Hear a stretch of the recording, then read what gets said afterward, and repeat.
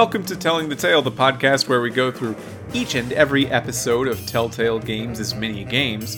This week, we are tackling the fifth and final episode of Strong Bad's Cool Game for Attractive People, 8-Bit is Enough, and as always, I'm joined by my co-host, Dustin Jackson. Hey Dustin, how's it going? It's going great with me today, Mitchell, and you asked me to be here recording this podcast with you today. Is that your way of saying you're asking me for a challenge? I might be asking you for a challenge. I might be asking you for a bit of a challenge. How was your day, though, before we hop in? It's been busy. It's been a busy day. Me and roomies are getting ready to move, and we were filling out papers today. So that's been my day. I did that, and then came home, and then played Strong Bad. How's the location? How's the new location? The location is the best part about it. Don't say where literally on air. Just is it good or bad is more of the question. It's great. It's a very good area. It's nearby so many things. I will barely have to drive anymore. Excellent. That's what you want to hear. That's the whole reason we did it, so I would have to drive a little less. Is it? No. Yeah, I didn't think so. Anyway, I just had some dinner, and I'm ready to talk about this video game. So first off, here's the stats. 8-Bit is Enough is the, 19th episode we're doing? I think so. I think that sounds right. It's the fifth episode of Strong Bad's Cool Game for Attractive People. It originally came out on December 15th, 2008, and it was directed by Chuck Jordan. Pop quiz, memory quiz. Which other episode this season did Chuck Jordan direct? Was it the second one? Let's find out. I was hoping you'd say it with a little more conviction, so I would also know it. Yes, it was the second one. It was Strong Badia the Free and 8-Bit is Enough. And I think with that in mind, those two episodes, episode 2 and episode 5, I think are the episodes that do the most with like creating new areas and using those new areas in alternative ways. So Strong Badia the Free obviously had all those countries. This one has a bunch of video games that you can be inside of. This is a big episode. It's large. Yeah. Yeah, I guess that's good considering it's the last one. It's just, like, while I was playing it, I was thinking, wow, there's so much more going on here.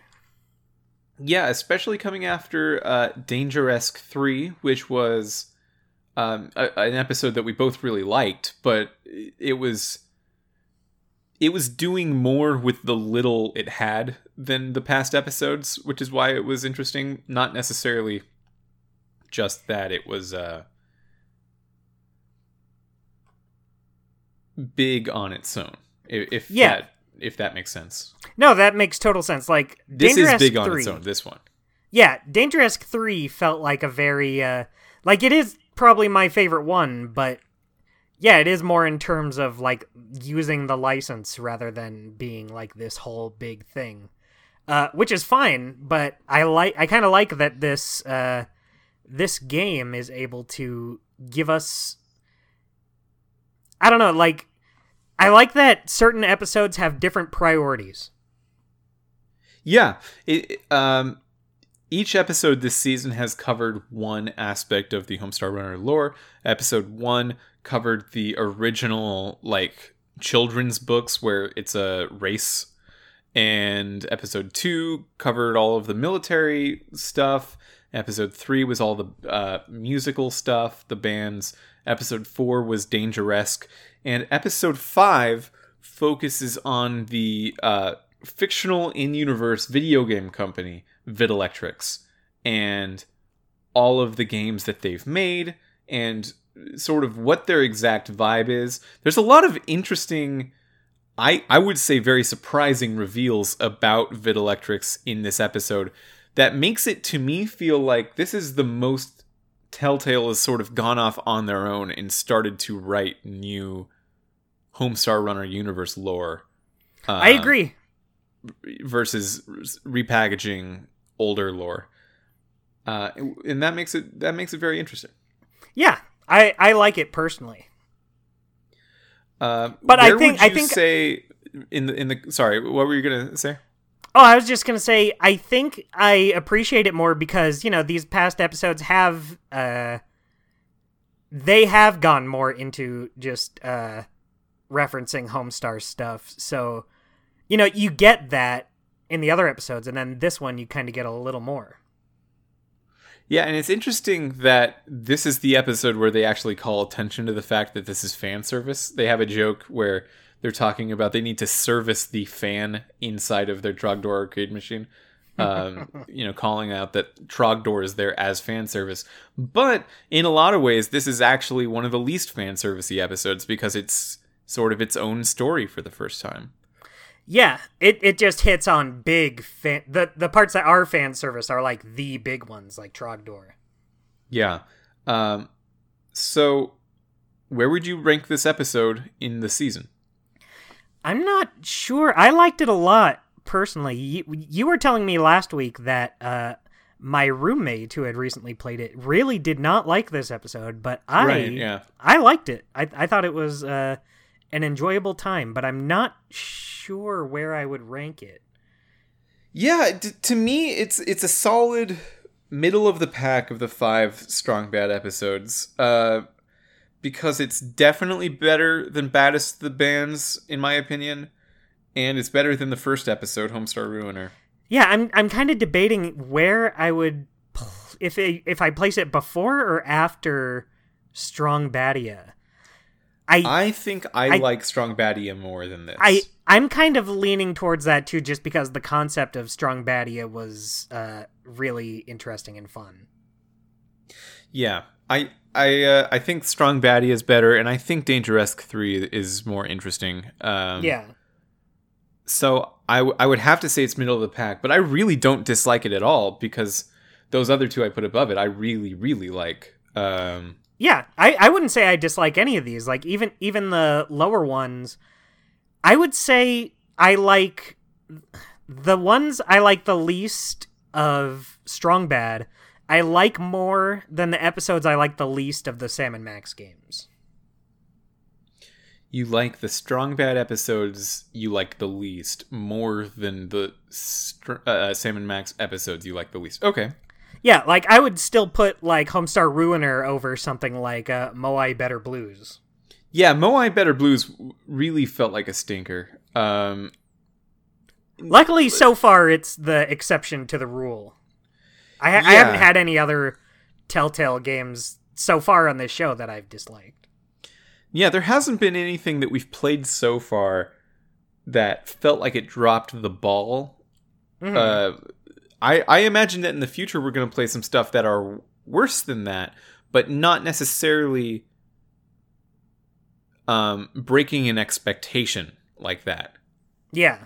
Because Season 2 of Sam & Max started so strong with Ice Station Santa, and then Moai Better Blues is right after it. Yeah, and then it just immediately picks back up. Yeah. So it's just like a weird defying of the expectation. I don't know if we'll ever see another defying of the expectation like that, like just a weirdly bad episode in the middle of good episodes. Yeah. My understanding of how Telltale went past this era was very season uniform. So they would start thinking about like what was going to happen all in one season earlier than I guess they maybe did in the past. Right. When did you say you think that started? Probably like here. With Strong Bad? I mean, like after definitely with Walking Dead, but even before Walking Dead.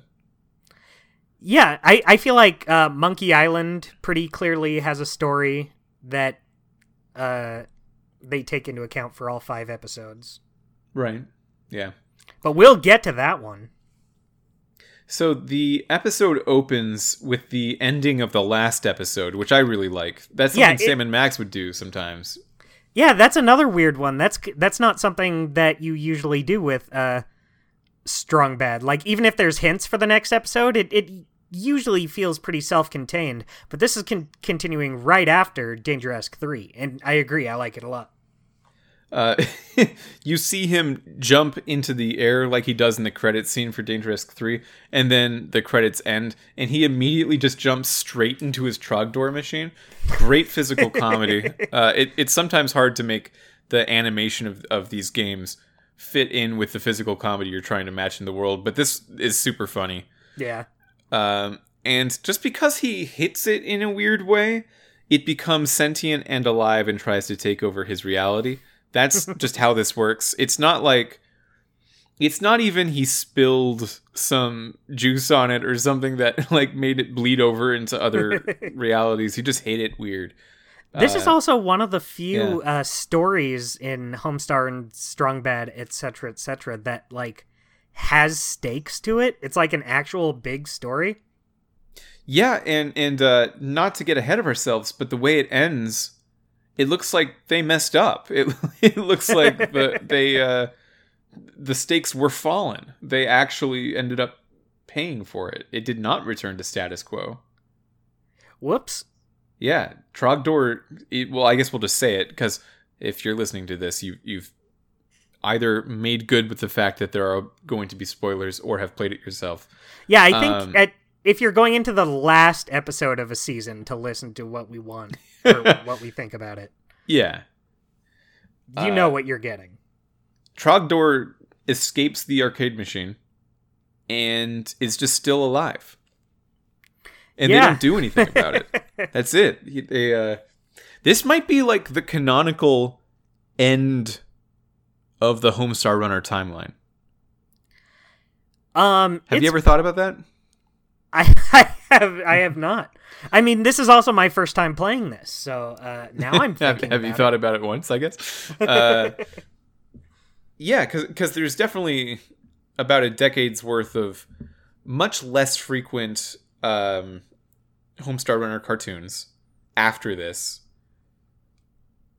but not a lot of them. And I think if you wanted to, you could say those take place before Strong Bad's Cool Game for Attractive People, if you wanted to make the case that Trogdor actually killed everyone at the end of this game, and that's canon.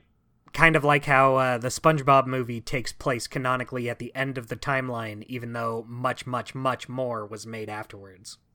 Yeah, because SpongeBob becomes the manager. Mm-hmm.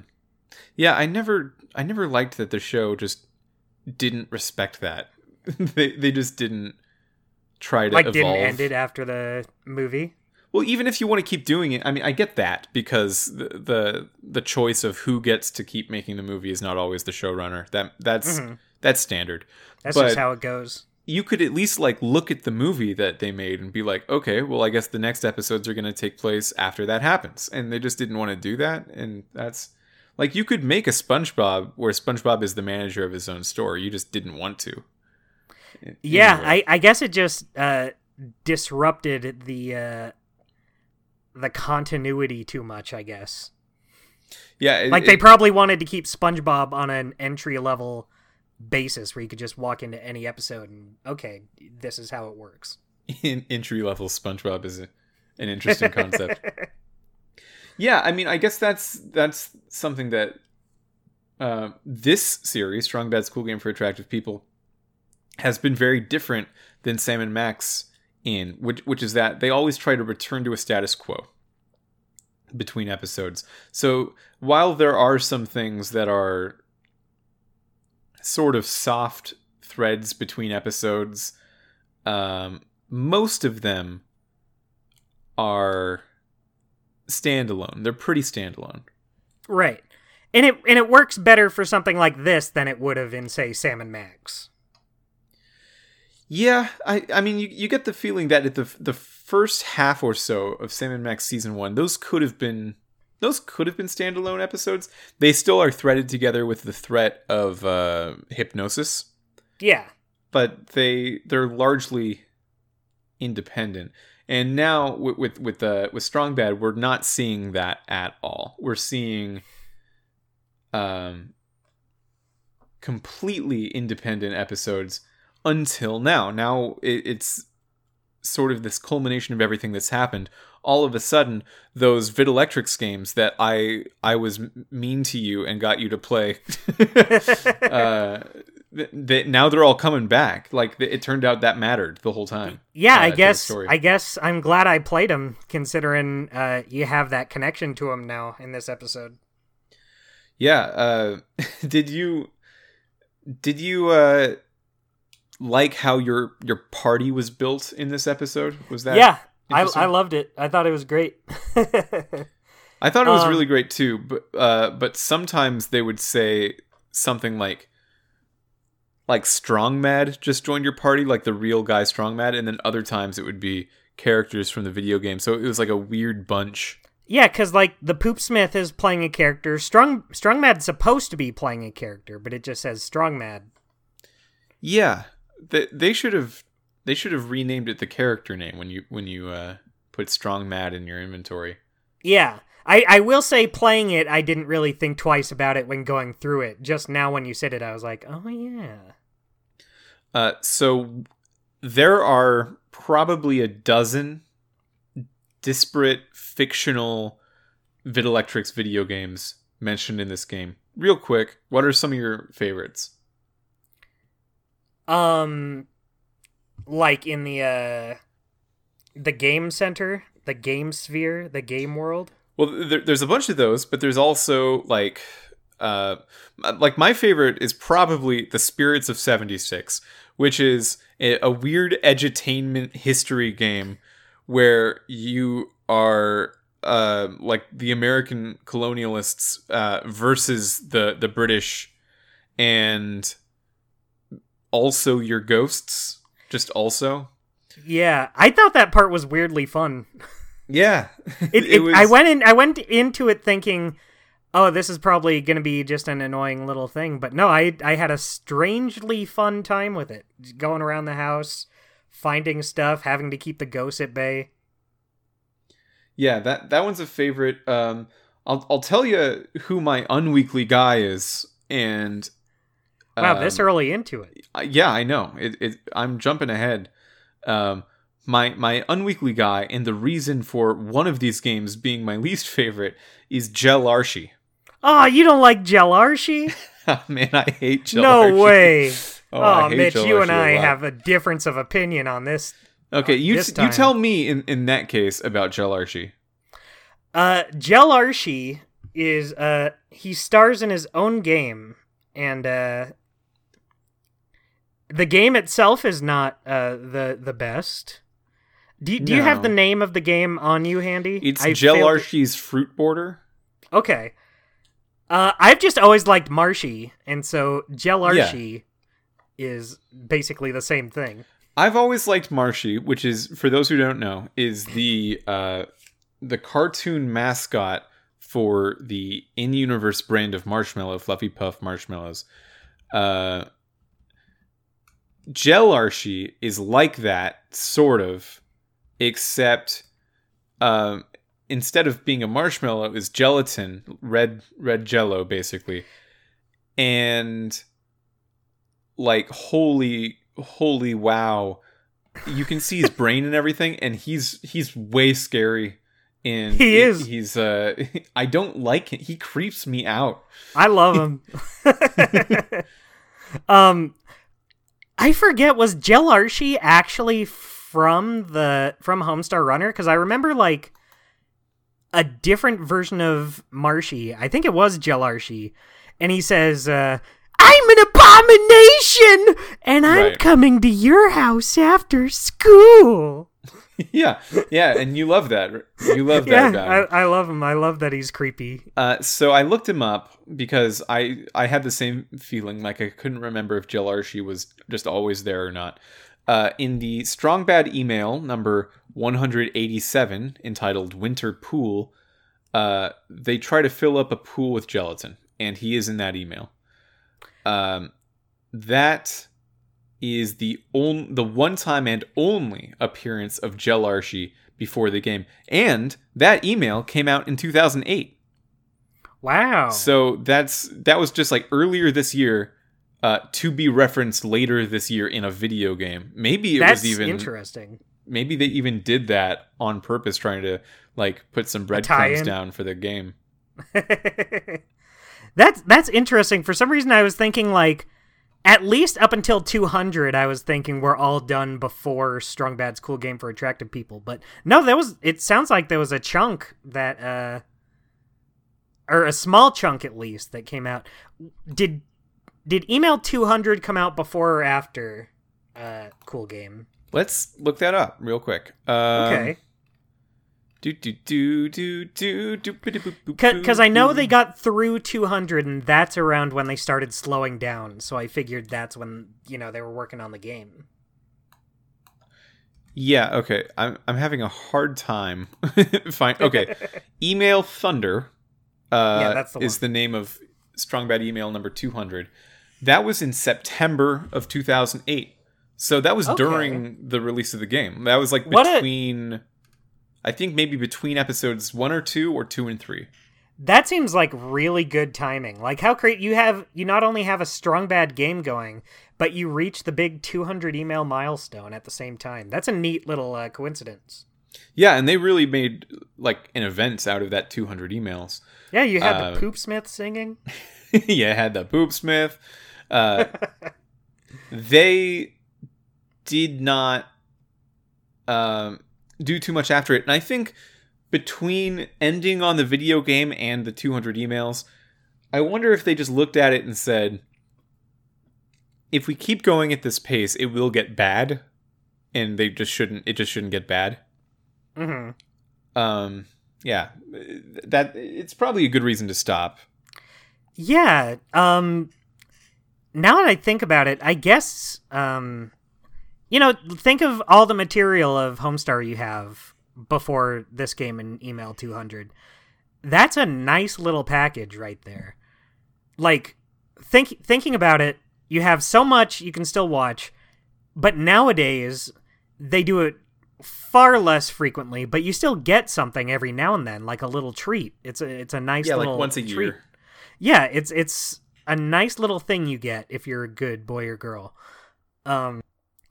It's nice that Homestar Runner and Strong Bad Emails gets to be this nice little package of so much content. Then the game kind of caps it off, and then you just get nice little emails or little shorts here and there once a year, maybe, if you're a good little boy or girl. Yeah, I think about how good it is for us as people that like understand it and were part of it at the time to just still have all this stuff around. But also, maybe it's a bad thing the way it's organized for new people. I think about our friend Jeff, our mutual friend Jeff, who has not ever really watched a Homestar Runner cartoon. He might recognize the characters. We do, but like what? Do you know what I mean? Like just one of the emails? Yeah, like Strong Bad Emails and just the cartoons in general, they're all so self-referential that like if we show one of these to Jeff, he's not gonna know. He's not gonna know who the Benedettos are. Yeah, he's not gonna know the long historied family tree of the Benedettos. He's not gonna know Biscuit Dough Hands Man. Biscuit Dough Hands Man is my favorite individual joke in all of Homestar Runner. It's so he's your favorite? My favorite individual joke. Like there's characters I like a lot more, but just as a singular moment, I really love Biscuit Dough Hands Man. I really liked when he showed up. Was it last week or the week before? I think it was Baddest of the Bands, but on Pom Pom's like glossy photos. Maybe. I think I remember. Yeah, that sounds about right. It was him and Sonora Cardgage and Hamsar, I think. Oh, no, because one of them was Homestar. It was Homestar, and Senor Cardgage. I think... I don't think one of them was Homestar, was it? Yeah, it was. Okay. I think Bubs had a picture of Biscuit Dough Hands Man, but I don't remember when. Someone had a Biscuit Dough Hands Man reference somewhere. It's too long ago. I'm already past it. We finished playing the game. I'm done. Yeah, that's a yesterday question. That's a yesterday question for yesterday me. I can't do that right now. The point is, Biscuit Dough Hands Man is great, and this episode has more to discuss. So we've made it pretty far into this episode without talking about the plot. The plot is that once the Trogdor arcade machine breaks in a really destructive way and turns into a sentient Trogdor, Strongbad needs to replace the logic board and distract Trogdor with Homestar long enough to actually get in there and replace the logic board. Yeah, because he'll punch you if you don't. Yeah, he'll punch you, and he will also punch Homestar, but Homestar is just very okay with that. His head is just very spongy. Yeah, he got that Homestar head. It's got that empty rubber eraser head of his. Yeah, and once you do that, Videlectrix calls you, but you can't answer your phone, and they say, oh, by the way, if you try to replace the logic board while next to anything radioactive, you'll break our reality as we know it. Which is just like, okay, why? But yeah, that does happen because Homestar was just beamed with a bunch of radioactivity from the metal detector. And that's the last instance that we see of the metal detector. It's in every episode. You don't use it in this episode. You use it to find Homestar's lucky quarter. Yeah. Which is inside of him. This is the one episode where you actually use it for a puzzle. Well, I guess you do in Baddest of the Bands a little bit, but... A little bit. This one, it's like actually a puzzle, and then it's destroyed right after. Yeah. So once you put in the logic board, reality does shift to, like, intertwine itself with not just the Trogdor game, which I kind of don't understand. It should just be the Trogdor game, but it's basically every Videlectrix game. Every one. Maybe it's one of those arcade machines that just has various games on them. You know the ones? I know the ones. So there's a lot of games that are from other previously referenced Homestar Runner Videlectrix games from before Strong Bad School Game. Things like Peasant's Quest. Thy Dungeon Man is stealth referenced within the Peasant's Quest section. There's Stinko Man 20XD6, which is probably my favorite. No, Thy Dungeon Man is my favorite game of theirs from the website. Yeah, but Stinko Man is really good too. Some other ones, but then a lot of ones that you've seen just already. Just the past 4 episodes have each had a game that Telltale made up for Videlectrix, and those are now being referenced. So we've got Snake Boxer 5 in here. We've got the Math Kickers featuring the Algebros. We've got Limousine's Hot Babylon Odyssey. We've got Space Circus Catastrophe, which is a hard one to remember the name of. And all that's sort of why all those games were in those past episodes. They're all coming together now.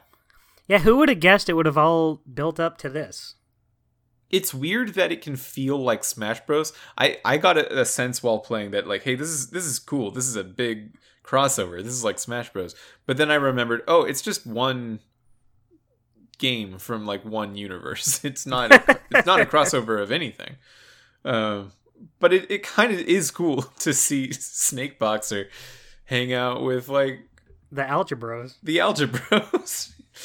Yeah, even though they're from the same thing. Yeah, and Limousine gets to come back. Yeah, that's always good. So, I have a question about that. So, basically, once the realities merged, it basically turned the real-life Limousine into the Limousine from Hot Babylon Odyssey, right? Could be. That's the way I interpreted it, because they remember Marzipan from the Baddest of the Bands. But at first, yeah, I so. thought... At first, I thought there was like... This isn't the Limousine, this is just the Limousine from the game. But I guess if the realities merged, I guess it would just make the limousine in our reality into the ones from the game. Unless the limousine in the game takes place in the future, and then that limousine just would remember Marzipan, even though it's a different limousine, because it's in the future. I guess that's another option. Yeah, I guess if you choose to think of it like that. Yeah, you can choose to think of things all kinds of bad ways. Yeah, however you want. Anything that doesn't make sense to think about, you can just do that. Yeah, there's also a number of things that we've never seen before be referenced. Jell Archie's Fruit Border, as we talked about earlier, was one of them. The Spirits of 76 is one of them. A game called Mista Fix-It, which it was eerie to me that this game came out in 2008 because of the way that they described Wreck-It Ralph. Yeah, it's like Fix-It I was Felix. thinking of Fix-It Felix, Yeah. but that was like 4 years off. What year was Wreck-It Ralph? 2012. That's 2012. Mhm. Yeah. 4 years off. Wreck-It Ralph's older than I thought it was. Weird. It's almost 10 years old. Oof. I don't like that.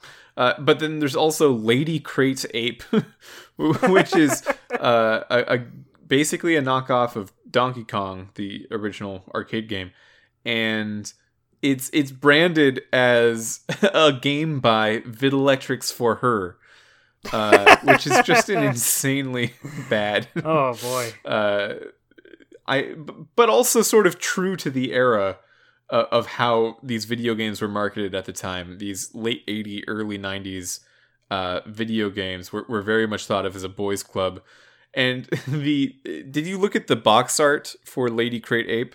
Lady Crate Ape was described on the box art as a game from the brand Videlectrix for Her. Oh, it's a whole separate brand. Yeah, it's that like makes games for girls. It probably didn't make very many entries in that brand, but it's Lady Crate Ape, which I think is only for her in the sense that the bad guy in the game is a woman. Yeah, it I'm sure it plays exactly the same. Yeah, I'm sure. And did you get a chance to look at the box art for Lady Crate Ape? Yes, I did. Yeah, it says on it on a sticker, because girls might want to play too. So good. So they make Marzipan sort of has her genes spliced with Lady Crate Ape, which is hard to say, by the way. Lady Crate Ape. Lady Crate Ape. I keep wanting to say Crepe Ape. Yeah.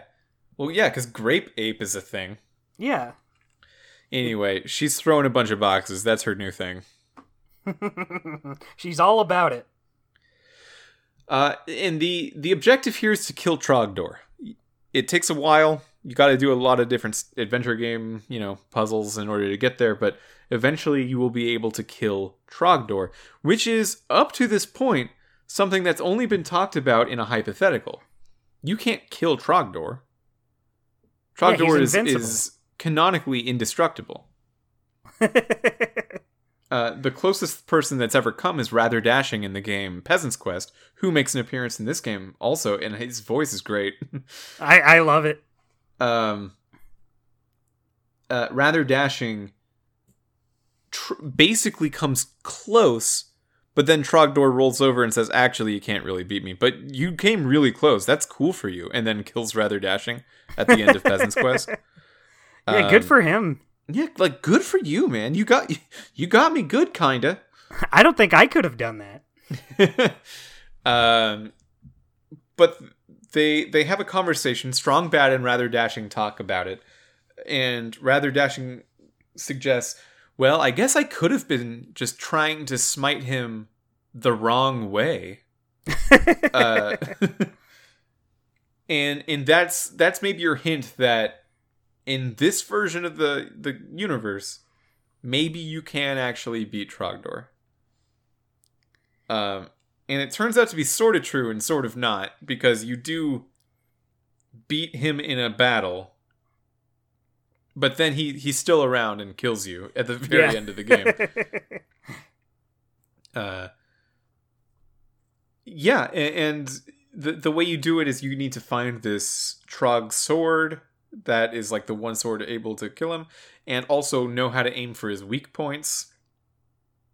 That was fun. And yeah, that once you do that, Trogdor's smote, and you leave the game having rescued Homestar, which is something that you also need to do.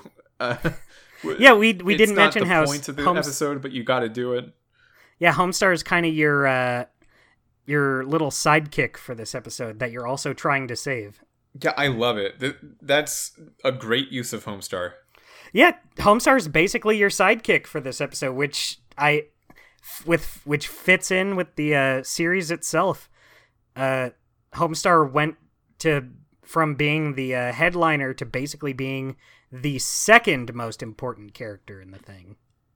And the way Homestar gets trapped in the game like fully, and Strongbad has the ability to like go in and out of the games. But Homestar now appears to you as a UI display, just like a pop-up window. And he talks to you in the way that Navi talks to Link in Ocarina of Time, or any number of sidekick type characters in video games, and never helps. Like, if you try to fight Trogdor without the Trog sword, Homestar comes up to stop you, but he says, "Strongbad, you forgot your toothbrush." Rather than actually anything that mattered for He's looking out Trogdor. for your dental hygiene. Yeah, he's like mad at you. You forgot your toothbrush. Yeah, that's a great moment. Do you mind if I interject? Moments. Yeah, of course, Dustin. One thing I wrote down is that there's so many good characters in this episode this week. There's so many memorable. I mean, I know we kind of don't see eye to eye on Jelarshi. Yeah. But there's also the Vidalectrix guys. There's Browntint and Chorch from the Stinko Man game. They're great. They're so good. And then you get all your party members from all the other games. Oh, it's great. The gang's all here. It's really good. I have it written down. Chorch sounds like the voices Mitchell does. He's a Mitch character. Chorch does? I'll have to re-listen to Chorch. Yeah, Chorch is the one that flies in the air with the claws. Yeah, I know which one he is. I can't think of his voice right now. Yeah, I just as soon as he started speaking, I was like, that reminds me of Mitch. I can't think of that. That's so funny. Well, Dustin, I've now mentally linked Strongsad's voice to you. Oh, thanks. Well, it's your really fault. Flattered. What, just because I can do Strongsad's voice? Yeah. I mean, you do it really well. In a Wow, way that thanks. Yeah, it's really good. It's almost perfect. Maybe it is perfect. I don't know. I gotta come clean with you, Mitch. I've been doing Strongsad all these years. Yeah, I know. You've been doing. I lied to a kindergartner once when I was in kindergarten, saying that I was the voice of Ash Ketchum in the show. Wow, did they believe you? Yeah. That's interesting. A kindergartner. That's interesting that as a kindergartner, you already understood the concept of, like, someone else is voicing these characters in these cartoons. Oh, for sure, yeah. When I was a dumb little kid, I was one of those kids who thought, no, these characters are real. They really exist. Until I realized, oh, wait, no, that's stupid. Well, sorry. That's okay. How long did that take? What age was that? I don't remember. You know what I think it was? I was very young. I don't remember how young I was. It must have been like 5 or below. But it was when me and my family were at Disneyland one year. And you know how they have those costumed characters that walk around and, do their thing? Yeah. At the time, I was like, these are the real I'm meeting Mickey Mouse himself for real. Until I heard one of the costumed guys, they were Chip from Chip and Dale. and they were talking. I think they were talking to some little girl who like skinned her knee or something. And I was like, that's not his voice. That's when my innocence was destroyed. That's so funny. So like, thanks. When I was a kid at like Disneyland and stuff, how old were you though when that was happening?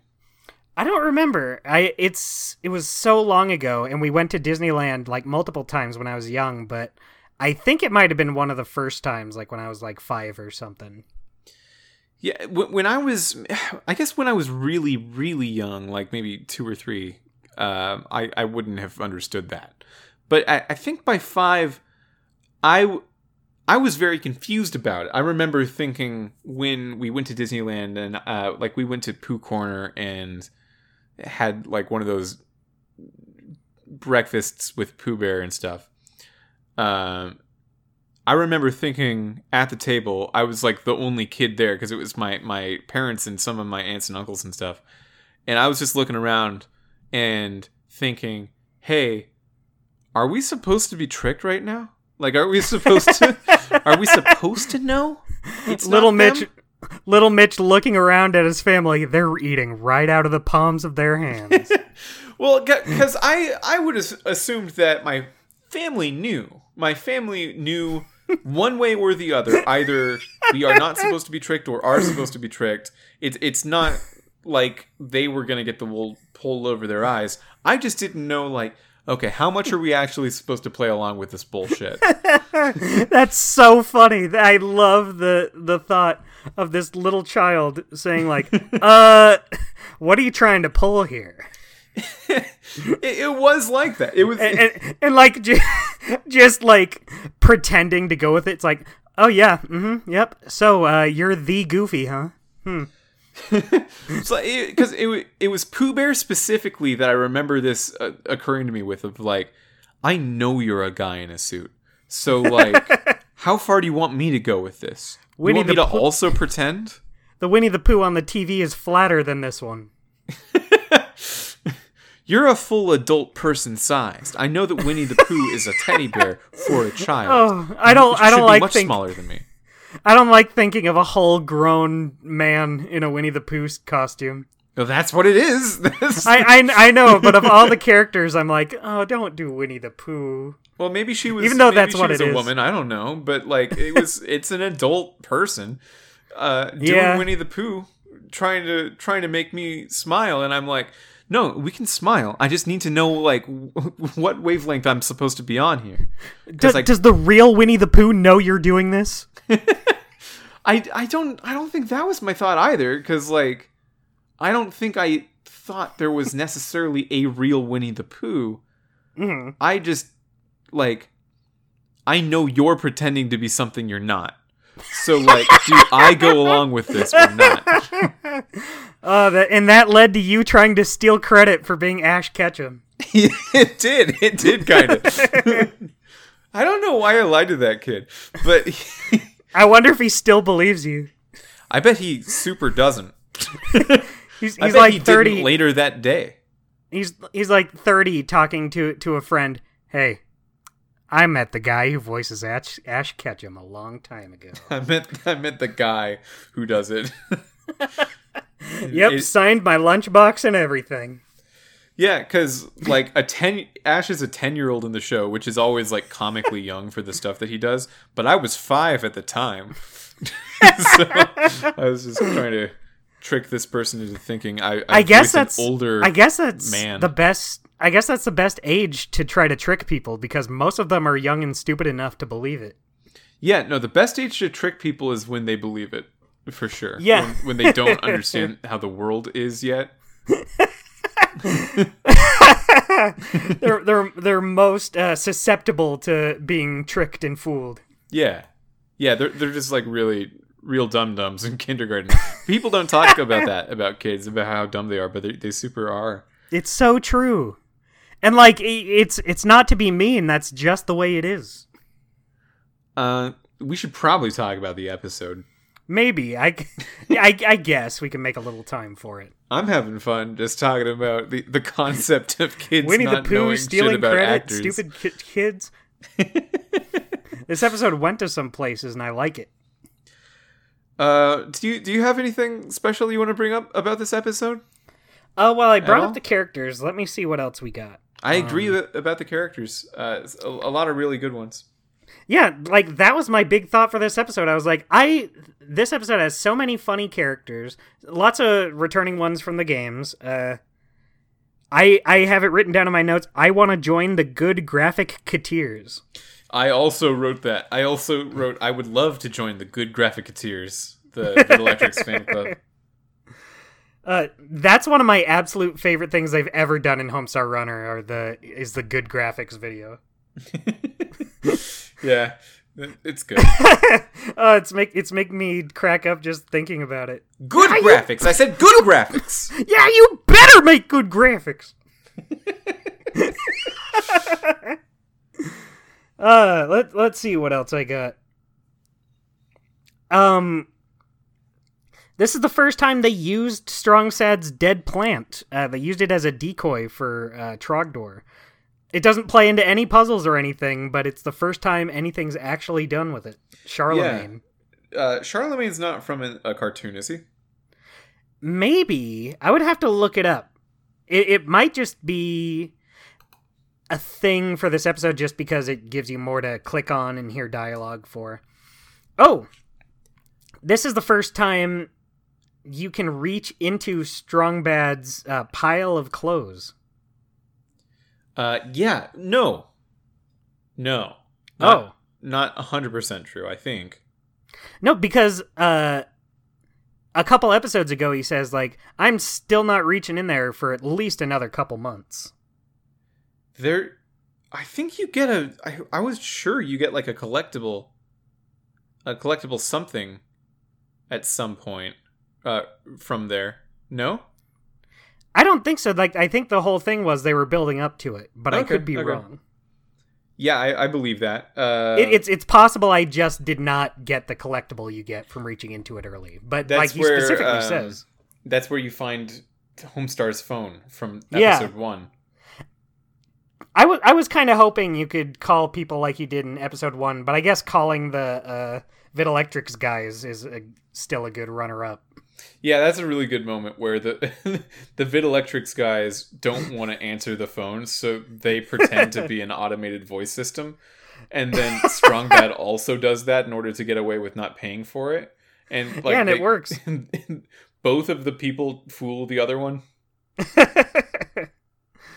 I love it. This honestly, I don't think I have that much else to say about this episode. It's pretty straightforward with the all the games you go into. We already brought up the ghosts. The ghosts are around afterwards, and you have to take pictures of them, and I didn't get a single one of them. Yeah, well, not pictures, right? It's a light gun. Well, no, because I think what you do is you see the ghosts around just in the field after doing the strong house, and then you use the camera in the upper left to take a picture of it before it disappears. If you hit it with the light gun, you get points. That might be it. For some reason, I was thinking it was the camera. I don't know why. Maybe if I actually tried to do one of them, I would have known this. Mostly they only show up in a way that lets you do it in extended play. Yeah. Let's talk about the big finale, the big ending. Okay. Yeah, because it turns into Doom, basically. Yeah, it basically turns into a Wolfenstein 3D or Doom sort of. Now they're called boomer shooters, which is so funny to me. Is that really what they're called? Is that what people call them? It's the name of the genre. It's a boomer shooter. Oh, okay. Because they're old? Yeah. Quake is also one. Yeah, you go into Trogdor's lair through Peasant's Quest, and all of the bosses and bad guy characters from the games that you've played so far in the season show up, and they want to hurt you, and you got to use the right party member on them or item on them.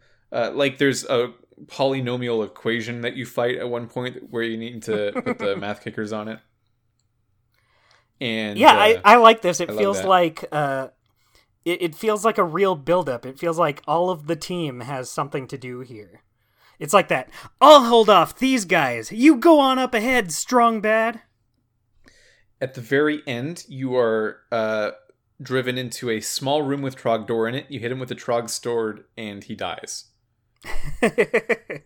And or so you think. Yeah, or so you think. Because then the entire room becomes retextured in like PS1 era non-aliased bitmapping graphics. And Strong Bad gets redrawn as this low poly, low res texture like guy with a sword and stuff, where he needs to hit Trogdor's weak points. It's a really cool graphical moment. Yeah, it's interesting that this has a nice big ending that really mixes up how you play it. It kind of reminds me of the strategy game in Strong Badia the Free, which, you know, makes sense considering who directed it. Yeah. Yeah, for sure. I think about this ending, and then I think about the fact that your roommate Adam really hated this episode, and I just wonder how. Like, I wonder why. I wonder. I was waiting to hit like some sort of like really bullshit moment that just is not fun, but I don't think it ever came. I think that he was very intent on 100%ing every episode, getting all of the I did not do that. Stuff. Yeah, Adam's going to be listening to this, so he'll hear us. I'm sure he'll have a little dialogue with us about it. He's been listening to these episodes. Yeah, I totally get that. Well, the Dangeresque 3 extended play was so good because you would go to each place and it would play as bloopers or outtakes or like cast interviews, and that's awesome. And then this extended play didn't do that at all. Didn't do anything like that. The extended play mostly feels like a missed opportunity, except for Dangeresque 3. But I'm glad we at least got it. We got a cool one in Dangeresque 3. Yeah. Yeah. Would have been nice for this last episode to have something cool in extended play, but... Well, it kind of does. You can play the Trogdor game afterwards. Yeah, you can do that. I still kind of think that the Sam and Max way of just having the episode end no matter what, like you can't really go back to it and find all the stuff you missed. You just end it. That's probably the better way. Yeah. Because it should be something that you go through. Like, that's the kind of thing an adventure game is. It's made to be an interactive approximation of storytelling much more than like this checklisty sort of fetch quest of small moments. Yeah. And like I was gonna say, I was thinking about it, and I was thinking, if you have extended play in these episodes, I kind of prefer how sometimes Telltale will have episodes lead into other episodes. And they did that with this one off of Dangeresque 3. But like with Sam and Max, if each episode had extended play, it would be a little weird because like episode 1 leads into episode 2 and like so on and so forth. Like it would be weird if Chariot of the Dogs had an extended play when it goes right into What's New Beelzebub. Well, I guess Dangeresque 3 did that too. Well, yeah, that's what I'm saying. I was saying and it goes right into this next episode. Yeah. I was saying how extended play kind of felt like it worked a little better for Strong Bad, but I totally forgot that that's how this episode even started. I think there is a moment where if you start Dangeresque 3's extended play, it doesn't really cut from the end of the episode. It cuts from Strong Bad just sitting on the couch talking to the camera saying, "Hello, you've reached the extended play for Dangeresque 3, The Criminal Projective." And it's basically just showing you like extra scenes like bloopers and stuff. Yeah, it's it's part of the movie. So it does. Yeah. I guess the extended play does not take place after the episode in that case. Yeah, it works in a way that lets this episode stem right off of that. But, like, I don't think you could do an extended play with, like, Sam and Max, for example, for that exact reason. So here's a question, Dustin. Okay. Do you think there could have been a season 2? Of Strong Bad? Yeah. I don't see why not. I mean, I don't know what else they could really do. They kind of hit, like, the big notes of things you expect from a Strong Bad game, but I'd be down with season 2. I think I'd like a little more... one episode with maybe a more strong focus on emails, just as a thing that Strong Bad does. Yeah, that's interesting that this whole thing kind of starts out more based on Strong Bad's email. I guess, to be fair, this isn't called, like, Strong Bad Emails the game. It's just called Strong Bad's Cool Game for Attractive People, but this one doesn't have any emphasis on the emails. Neither did the last one. I forget if Baddest of the Bands did. Yeah, not so much. I think Strong Baddie of the Free, where the King of Town is impersonating someone in order to coax Strong Bad into something, is like the closest they get to really playing around with the concept of these emails mattering. Mm-hmm. But mostly they don't. There could have been a lot of stuff. I think there's a lot of other opportunities they could have taken to pull on lore from other like Homestar related things. Like, they never got into the old timey Homestar section where they could do a whole old timey episode. That would be a good one. I'd love that. The those old timey skits are some good ones. Yeah, I love when old timey Homestar goes, "What?" Yeah, he does say that a lot. Yeah. I don't really have anything else I want to bring up, I think. I don't think I do either. Like I said, this episode's pretty straightforward with what it does and what you do in it. It is. Let's... Not that that's a bad thing, but I'm also not like... I don't really think there's that much to bring up that we haven't already. Yeah, I would... You know what? I would say this and Danger-esque 3 are... Maybe go back and forth to me. I still think the best one might be Strong Baddie of the Free. Okay. That's my opinion. I think as a game, I would put Strong Baddie of the Free over Danger-esque, but Danger-esque is just so funny. I can't possibly put anything over it. Okay. Plus it has Senor Card Gauge. So it does have Senor Card Gauge. It has an unfair advantage. But this one has Stinko Man. That's true. Stinko Man's good. Stinko Man is good. Let's hop into our segments then. All right. I like these segments. Okay. What is your golden moment? My golden moment, let me think about it. I think it might just have to be the ending. I think it's a good climax. The whole first person part of it is an interesting shift. Yeah. And it really feels like it's building up to this final encounter with all the hallways, and you're using all your teammates. It's a great climax of the episode. I've written down here the PS1 graphics area is specifically my golden moment, like where the part of the ending, but like where the room shifts into PS1 graphics is it's pretty cool. The design for Strong Bad and Trogdor both look they're cool models. Yeah, for sure. A lot of other great moments there. I like any time you use Snake Boxer. He's good.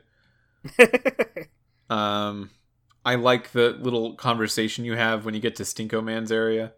I love talking to the enemies. Yeah, Chorch and Browntant. That's a hard name to say. Browntant. Yeah. It doesn't roll off the tongue very well. No, it's like not how English is supposed to go for some reason. Yeah, those are great areas. I like talking to Rather Dashing. A lot of good moments. Rather Dashing's good. This episode was hard to pick a guy of the week for because Not there's for me. just so many. For me, I know exactly who it is. But all right, let's hear it. Well, first, Potent Pickup. Oh, Potent Pickup first. Get that okay. out of the way. What's yours? Mine is snakes. That's a very good one. Sometimes you can just put snakes on something and then ask Snake Boxer if he will punch it, and he will do it if there's snakes on it because he boxes snakes. Yeah.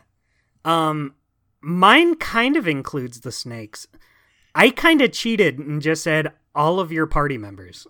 The party But member, yeah, okay, if you can do that, I guess. If I had to narrow it down to just one, I would probably say Snake Boxer himself. I like how he Jalarshi talks. as an item you use. Yeah, that's true. You just don't like when he talks I just or don't interacts like with you at all. Jalarshi as a person, yeah.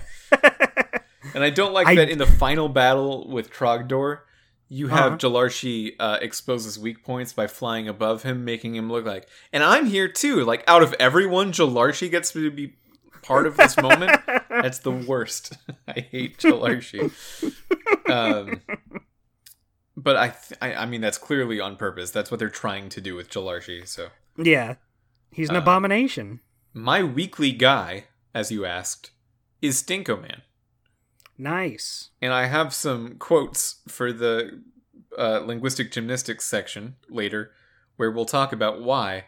But Stinko Man is so good in this, and underplayed.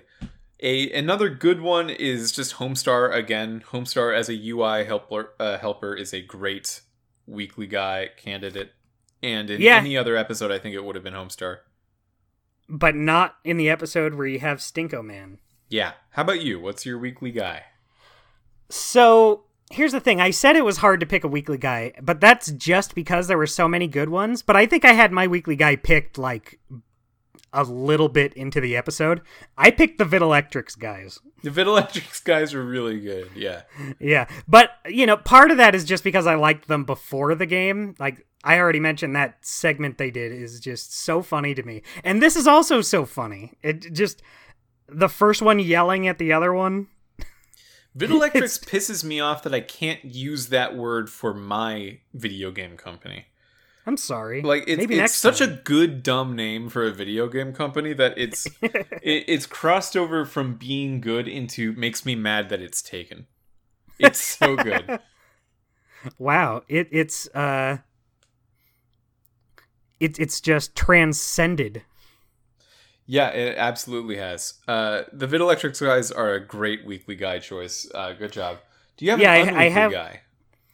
I'm going to say Coach Z because all he did was die. That's true. Nothing against him, but he showed up and he kept dying from scorpions. Mm-hmm. Until he gave you the scorpion food. Yeah. Well, he throws the scorpion food. In order to not have it. He doesn't give it to you. To not be attacked by scorpions anymore. Yeah, he doesn't even directly help you. He's not doing anything to help you. He's just throwing the scorpion food so he's not attacked by scorpions, which is fair. I would probably do the same. But, you know, I'm not the one in an episode being judged as the unweekly guy. You know what?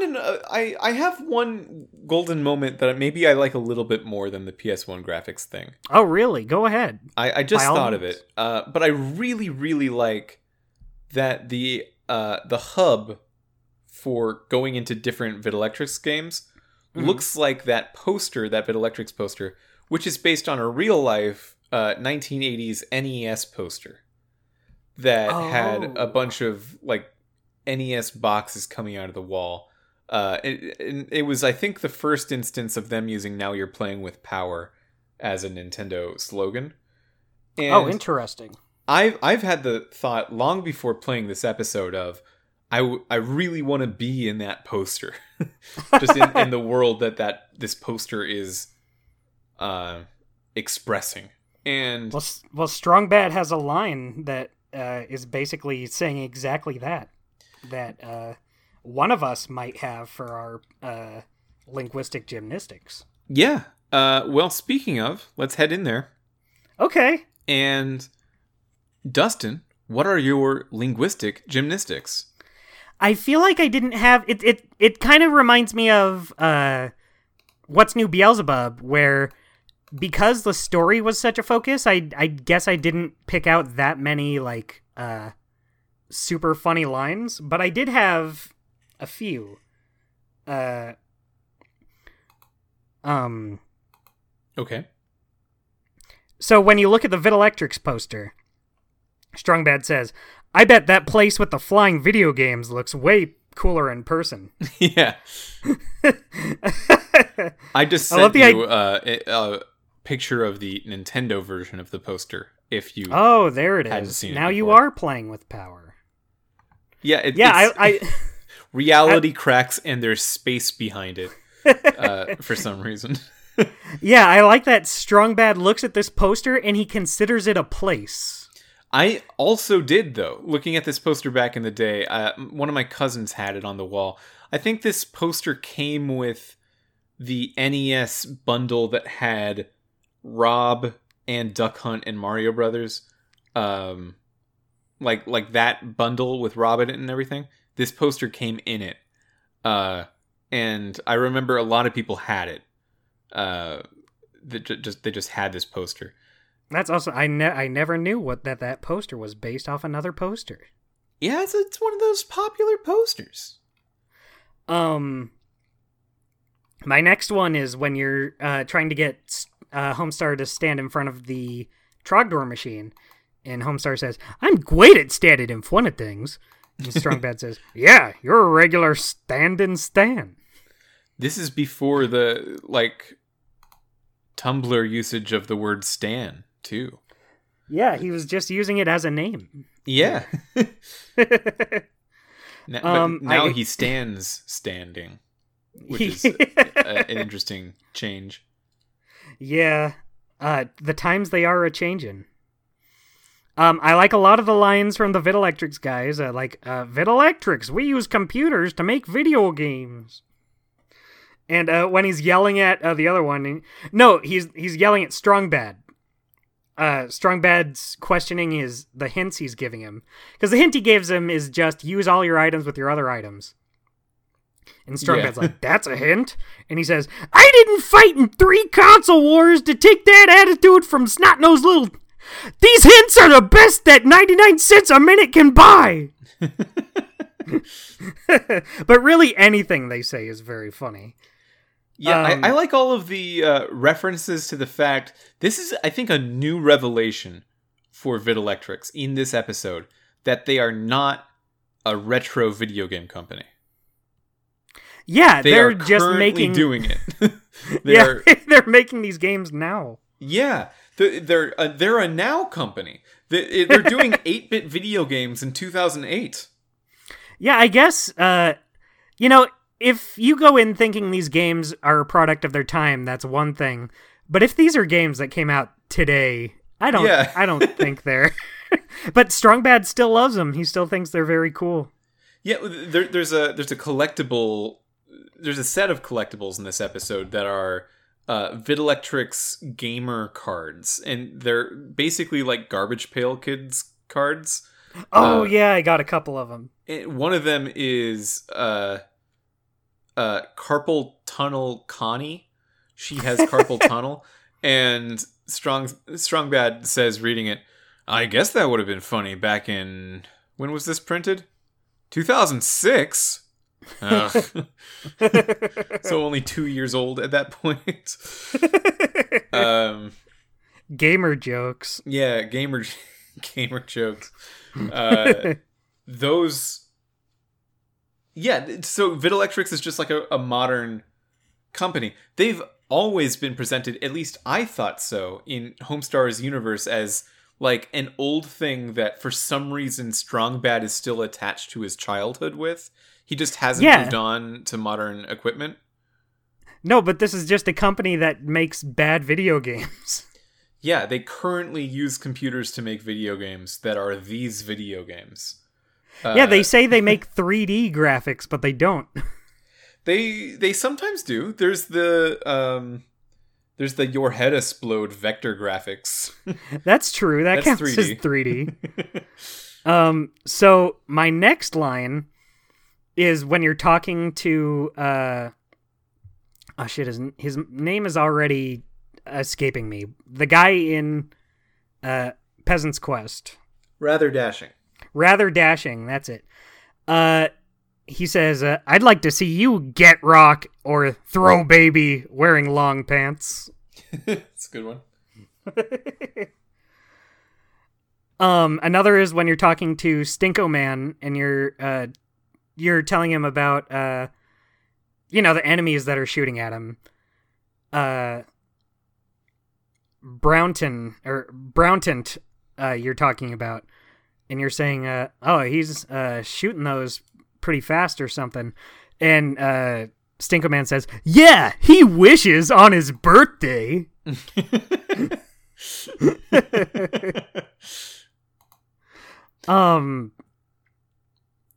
So I wonder what those are inspired by. I wonder if that's like it's specifically the vibes that the original bad dub for Speed Racer got.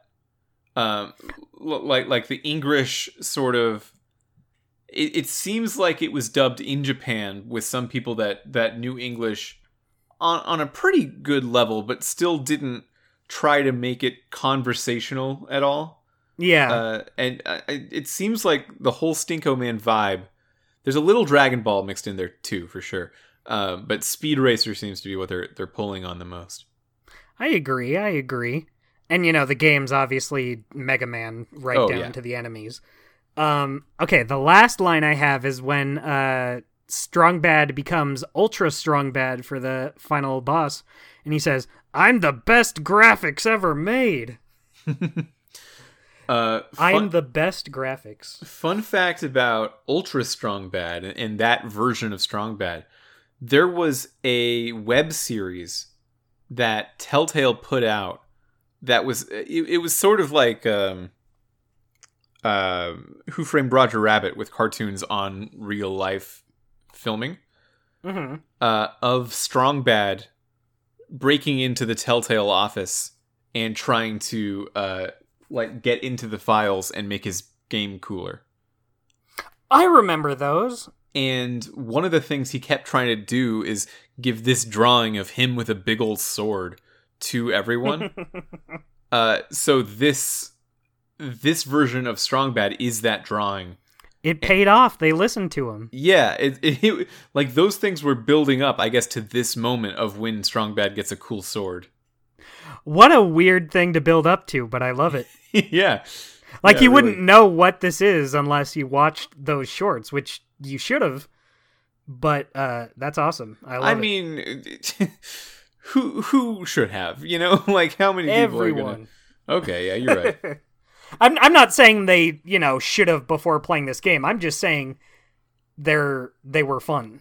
There's a scene in one of those videos where Strong Bad makes fun of Dave Grossman for having a Pajama Sam thing on his desk. And that's just like a weird worlds collide moment. Yeah, that I bet you never thought you'd brain. hear Strong Bad talking about Pajama Sam. Yeah, at that moment in my life, that was like because I didn't even know Telltale's history as being former LucasArts, and I definitely didn't know the connection between LucasArts and Humongous, so that was like a 4-step reference that I was supposed to understand.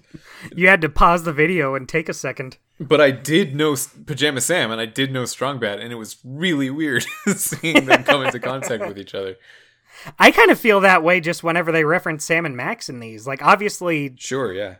Obviously, Sam and Max has the connection with Telltale, but it is still weird having, like, these two series that I grew up loving just kind of referencing... Well, one referencing the other. Yeah, I found Sam and Max through liking Homestar, so for me it's not that weird, but I can totally imagine it being weird. Yeah. So, Mitch, why don't you let me know some of your favorite lines? I think you got a couple brewing in that head of yours. I got a whole one. I got one that I care about. I got some other ones that... okay, so here's some other ones. Strong Bad, you forgot your toothbrush again, is a good one. The way Strong Bad introduces the tarantula black metal detector and attachment shovel for the 5th time. He's just like so bored of it. He goes, once again, ladies and gentlemen, give it up for the black metal detector and attachable shovel. That's a good one. But the one I care about is if you go to the Stinko Man scene and ask, or you tell Stinko Man, hey Stinko Man, I like your cool robot boots. Stinko Man says, I know! They make me jump at real high. Plus, all the girls think I'm a boy. But they think all they need to do is grow up. And I can kick!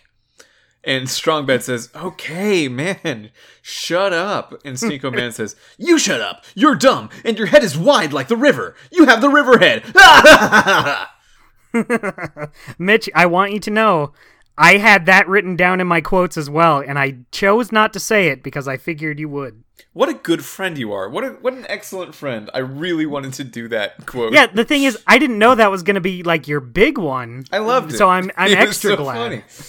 I'm extra glad that I didn't know. I especially like, plus all the girls think I'm a boy, but I think they all need to grow up. I think they all need to grow up. Man, Stinko Man's kind of a jerk. Stinko Man's kind of a jerk, but they need to fit like 4 years of character development into a sentence. Yeah. And I can kick! I guess they did as good a job as they could have. Yeah, I man, Stinko Man is so funny to me. It's one of the best ones. Okay, and that's really all I got for our segments. So, Mitch, we've finished up Strong Bad's cool game for attractive people. we finished up Strong Bad's Cool Game for Attractive People, episodes 1 through 5, the whole series. And this was my first time playing through episodes 2 through 5. Yeah, I gotta know. First off, how was waiting for this experience for 13 years? How did that go? It went okay. You know, a lot happened in that 13 years. Yeah. I don't want to bore the listeners by going into my whole life story, but, you know, I had some events. Sure. But I was mainly wondering, so why do you think it took you so long to come back to it? And I don't know. Now that you've done it, why do you think, or how do you think it measured up to what you thought it was going to be? That's a good question. I don't know why I just never got around to it. I think what it was is I felt like I needed to be in like just the right mindset for it. Because I feel like there's lots of games out there that I'll play and then I'll just kind of gloss over it. I'll just be like, okay, well, that's done. I wanted to wait until I was in a good spot to really focus on this game. And I guess nothing's a better spot than being forced to do it for a podcast. I do love whenever I remember that, like, oh, I am kind of forcing Dustin to do this. That's rude of me. No, it's fine since I like these games and I want to play them, but at the same time, it's also putting me off of wanting to play other point-and-click games. Like, I was going to play through all of the Monkey Island games, but then I thought, maybe I shouldn't if I'm going to be playing point-and-clicks, like, every week. Yeah. I probably don't want to do more and then get sick of them. Well, speaking of, Dustin... well, wait, hang on. Before we go in, I forgot the second part of the question I just asked you. How did it go? What do you think compared to like what you thought it was going to be? It was about what I expected it to be. I mean, the thing with Homestar is, after watching all of the emails, all of the little cartoons for most of my life, well, that's not true, but a good part of my life was spent watching these. You know, I kind of know what to expect from a game version of it, and I think they did. We mentioned it in past episodes how it feels like one of the best video game adaptations of something. Yeah, just a very strong adaptation, a very faithful adaptation. Yeah, and so like even if overall I wouldn't say it's as strong as the Sam and Max games, I had a great time with these because it's more Strong Bad, it's more Homestar. How would you rank the following? Okay. Telltale Texas Hold'em, both Bone games together, Sam & Max Season 1, Sam & Max Season 2, and Strong Bad's Cool Game for Attractive People. That's tough. We've discussed it before about how our feelings on the source material kind of color our opinions on this a little bit. So I'm kind of like, where would I would definitely put Sam and Max season 2 at the top. Yeah. Even though it has probably the worst episode Yeah. of Sam and Max. And I'd say the worst episode in that season is worse than maybe everything except Telltale Texas Hold'em. Yeah. And I'm even struggling to put it over the Bone Games. But yeah, I think I would, but only just because I like the tone of Sam and Max more, and that survived in that episode. Yeah, I guess that's the thing. I just overall like Sam and Max a lot, so that gives it some bonus points.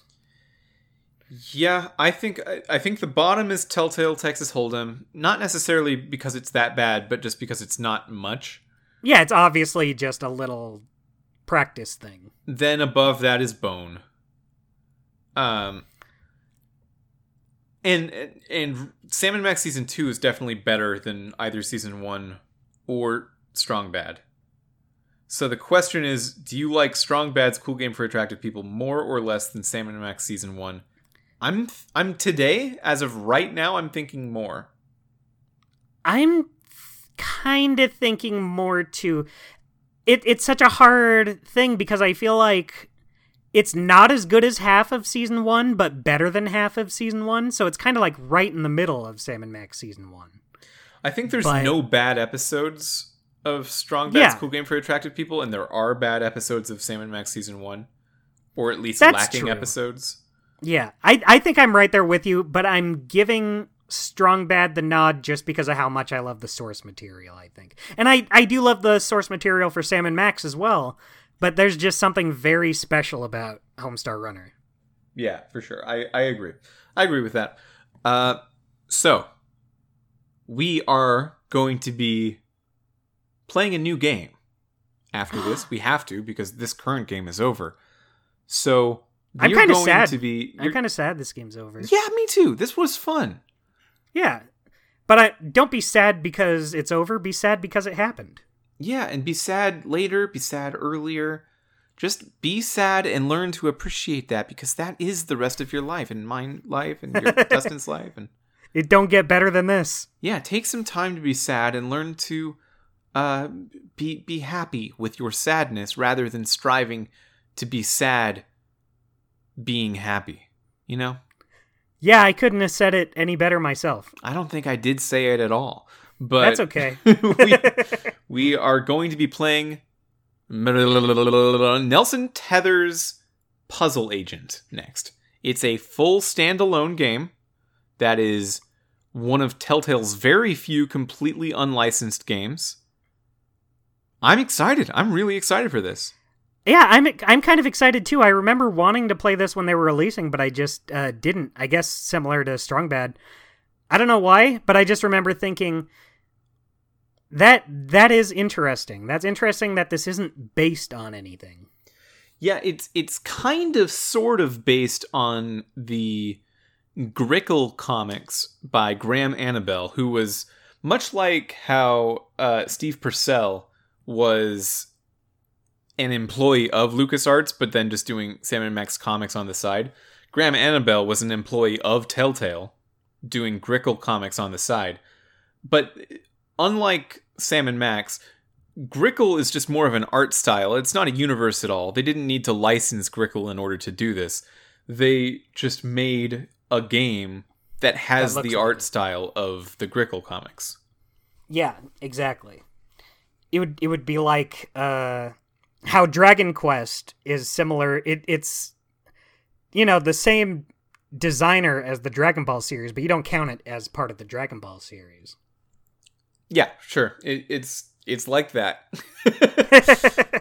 I have played the first Puzzle Agent.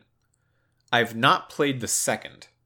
Ooh. And we'll tell our listeners we're going to play them both back to back, treating it like a mini season, sort of like we did for Bone. 1 episode per game. And you can get these on Steam. These ones are currently available. So not a problem with accessibility in this particular case. I have a feeling this is not going to last very long. Not for these, but just on this show. We're going to have some hard to find stuff later on. Yeah, well, what I thought was interesting was most of the stuff that's actually like really hard to get was the recent stuff. Yeah. Toward the end of Telltale's arc. Not like a lot of the beginning stuff they just kept access to over a period of over a decade. I don't know how they did that. I guess it's just because of the much bigger licenses they got later on, like Game of Thrones or or Guardians of the Galaxy is obviously a huge one. Yeah, that one's hard to find. That one is going to be a challenge. I was looking through them, and I feel like that one might be the hardest one. Yeah, it might be. Minecraft Season 2 is actually also pretty difficult. Yeah. Anyway, so that's all for this season. We'll come back at you next week with the first game in the Puzzle Agent series, Nelson Tether's Puzzle Agent. And until next time, we'll see you later. Take care, goodbye, I love you. Wait, Dustin. Yes. Are you on Twitter? Yes, I am on Twitter now that you mention it. Sorry. I'm on Twitter at AmazingDJDustin, which is also my Instagram handle where I post all my silly little drawings and doodles and whatnot. I'm on Twitter too. It's at the Wolf FM, Wolf with an E at the end because that's my name. And that is now the episode. We'll see you next time, for real this time. Goodbye, I love you for real. Rhino feeder. Oh, I was dreaming about muffins. I wake up every morning feeling awesome. Even though I slept on the remote again last night. Ow! Time to tear up another day. This strong bad freaking way. Like an imploding star, like a burning car. My style shines so bright. Please stop trying to handle my style, 'cause you can't. No, you can't. Handle my style. Seriously, quit trying to handle my style unless you're a lady. Then you're cordially invited to have a giant slice of my style.